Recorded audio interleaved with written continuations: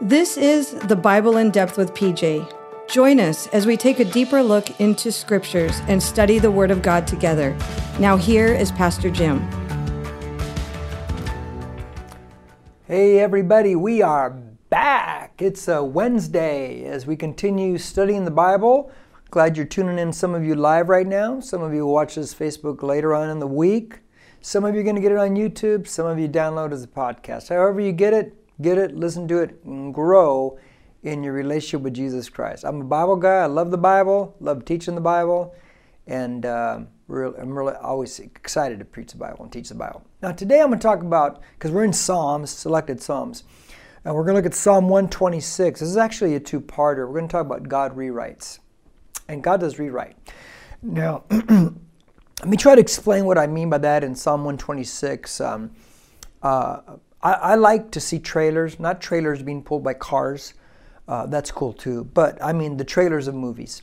And I love going to the movies. And right now I miss the movies because I like to see movies that come out. I like it on the big screen. I just cannot watch a new release on a TV. I don't care if you have an 80-inch screen or whatever you have at home, but I can't do it. But the trailers, I like the trailers too. In fact, I have a friend of mine. If he doesn't see the trailers, he's not going to be happy to the movie. Now, the trailers, what are they? They're short little snapshots of the entire movie. They last a minute. But the movie that they are giving a snapshot of in the trailer, that movie can last 2 hours, 2.5 hours, some 3-hour movies. See, in Psalm 126, the way I look at this and read it, and I love this is one of those Psalms that I really like a lot. It's like a snapshot. It's like a real quick overview of how God rewrites. He rewrites our life the moment we come to Christ. And I love Psalm 126 for that reason. Now, before we read it and make statements about it, you need to know how it begins. It's talking about when the Jews who were captives in Babylon, they went into captivity, I always get this wrong, the date, 604, 605. People give one date or the other, I can't remember, but it's somewhere in that, right there, 604, 605 BC. And then finally when they get to come home, when Daniel's 70-week prophecy is over, they get to come home. Now the story, their new story, the rewrite begins. And it really parallels, all the pieces in there parallel our life.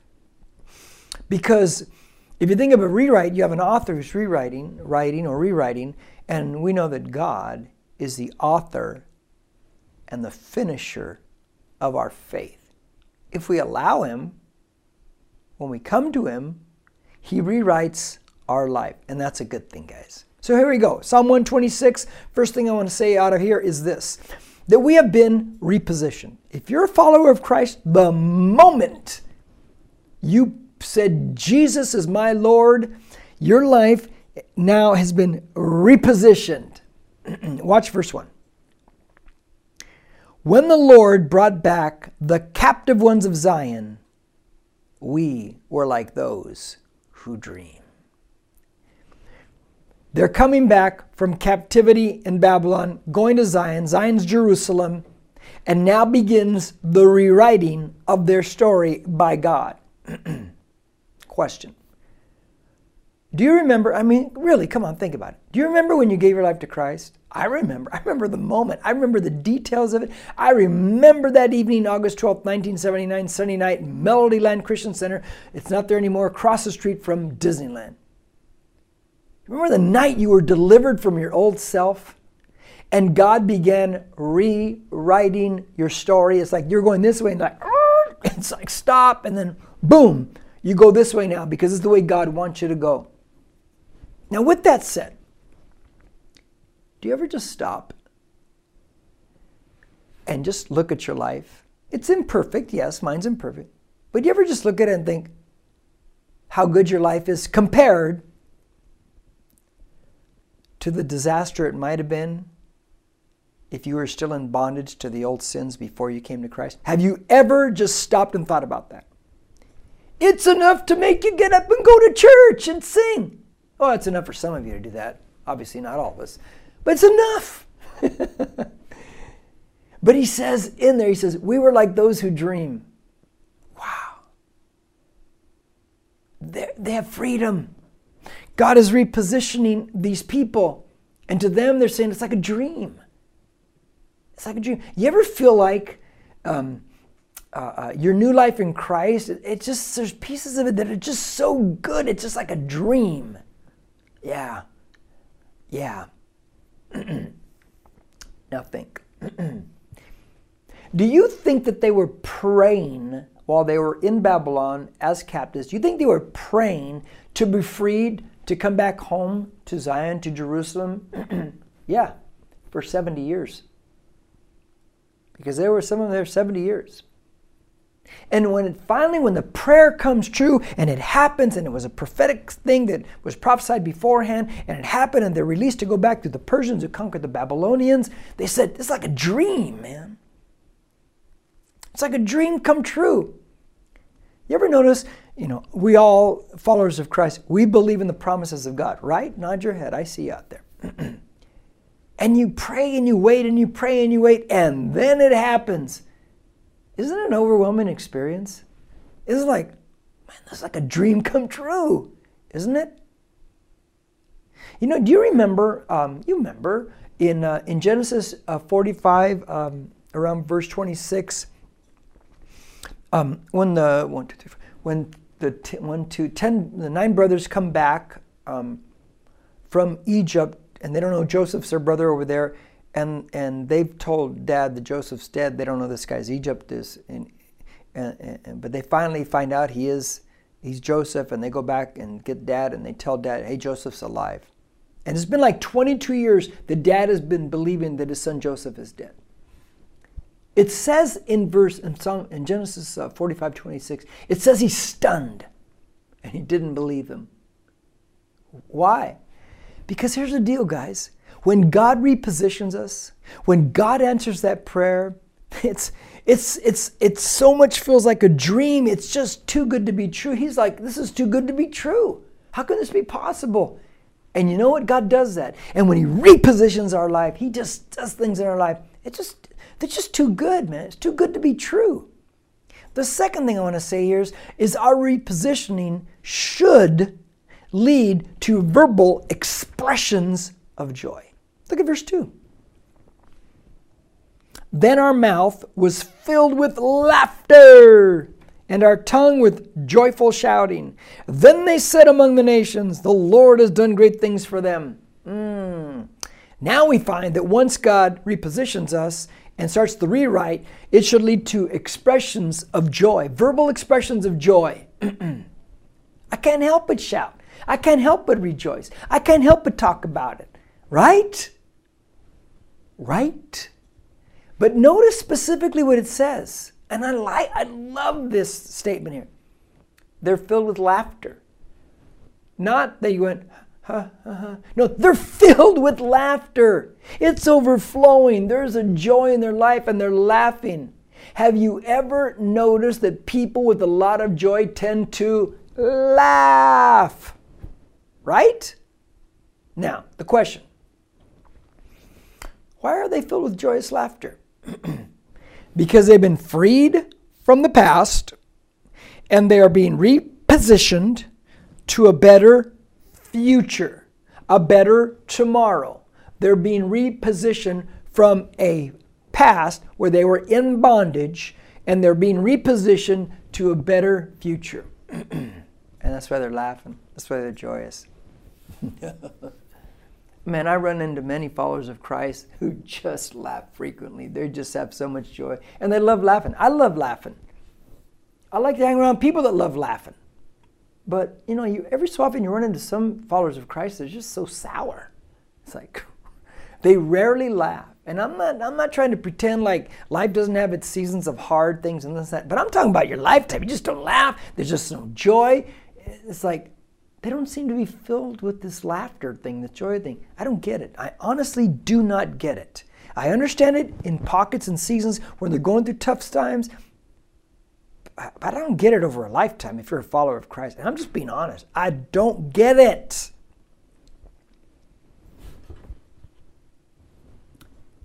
Jesus has set us free. He has repositioned us with Him into eternity. He has guided us through His Word, if you're studying it, into wise decision making that thus creates a better life. We also get to know personally the Creator of the universe. How can I not be joyful?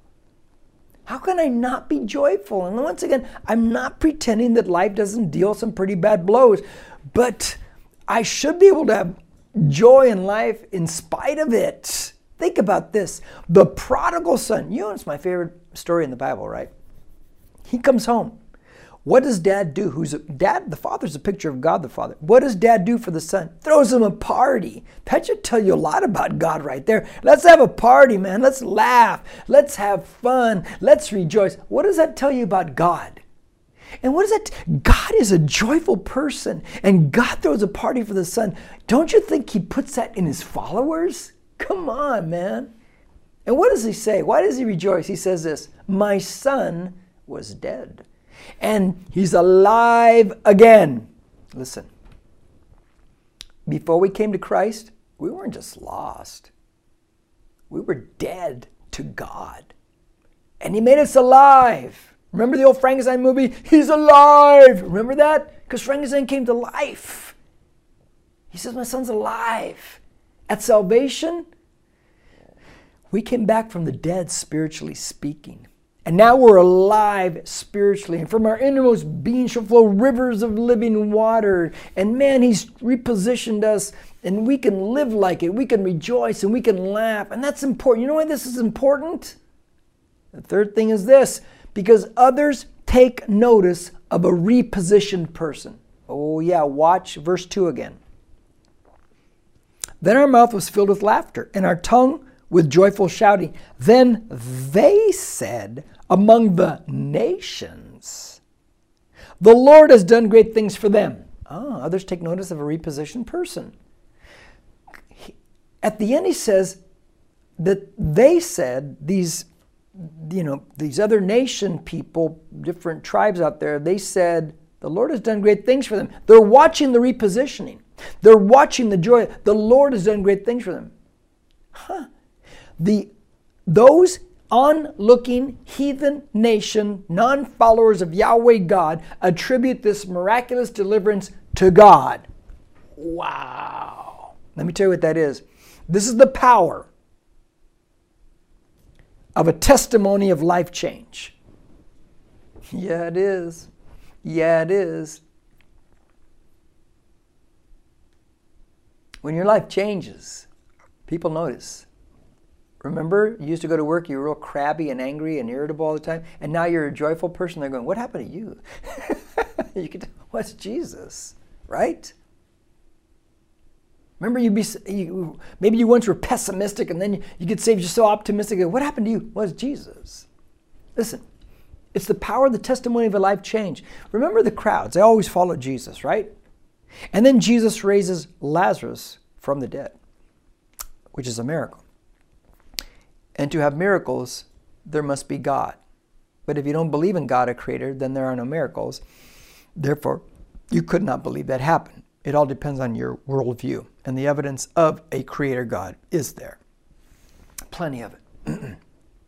Now, did you know when people came to see Jesus at a certain moment in time and He was at the home of Lazarus, it says they didn't just come to see Jesus. They came to see Lazarus, who is risen from the dead.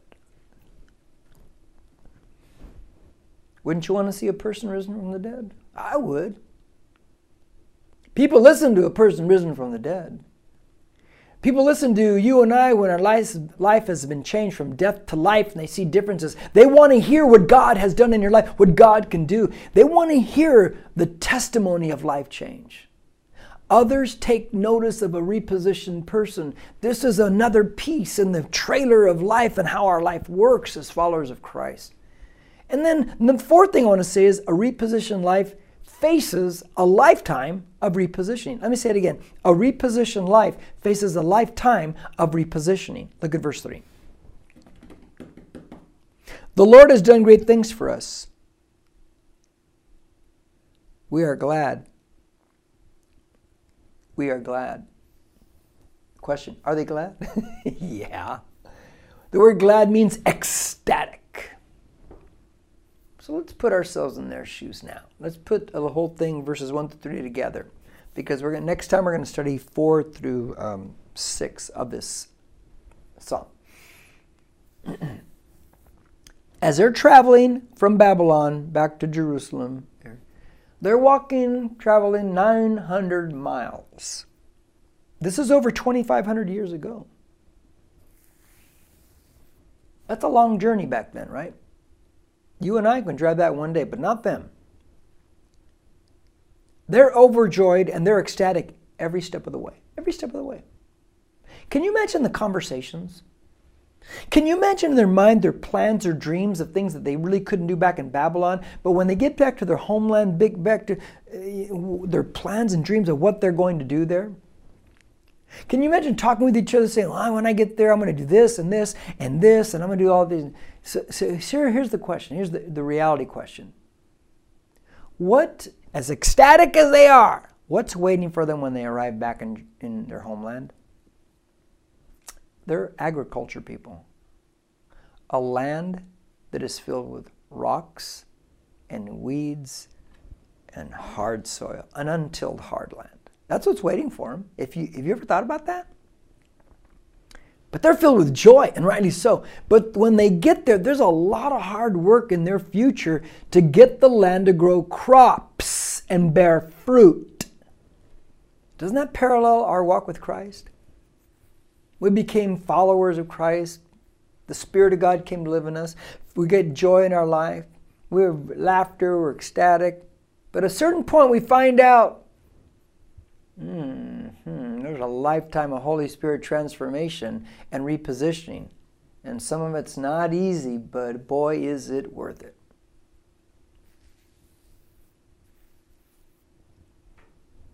See, it's like this. They're traveling. And in their travels, they're joyful. But once they arrive, once they get home, there's a lot of work. We go through this on let me show you in a different application. You go on vacation. You might drive there. You might fly there. And you have a lot of fun talking about what you're going to do. You're filled with joy and laughter. It's going to be so much fun. That's exciting. But then, and while you're driving, you don't think of all the work and all the stuff you have to do back home until you have to go back home. And it's back to work, back to the grind, right? That's what they're experiencing. We do the same in our faith walk.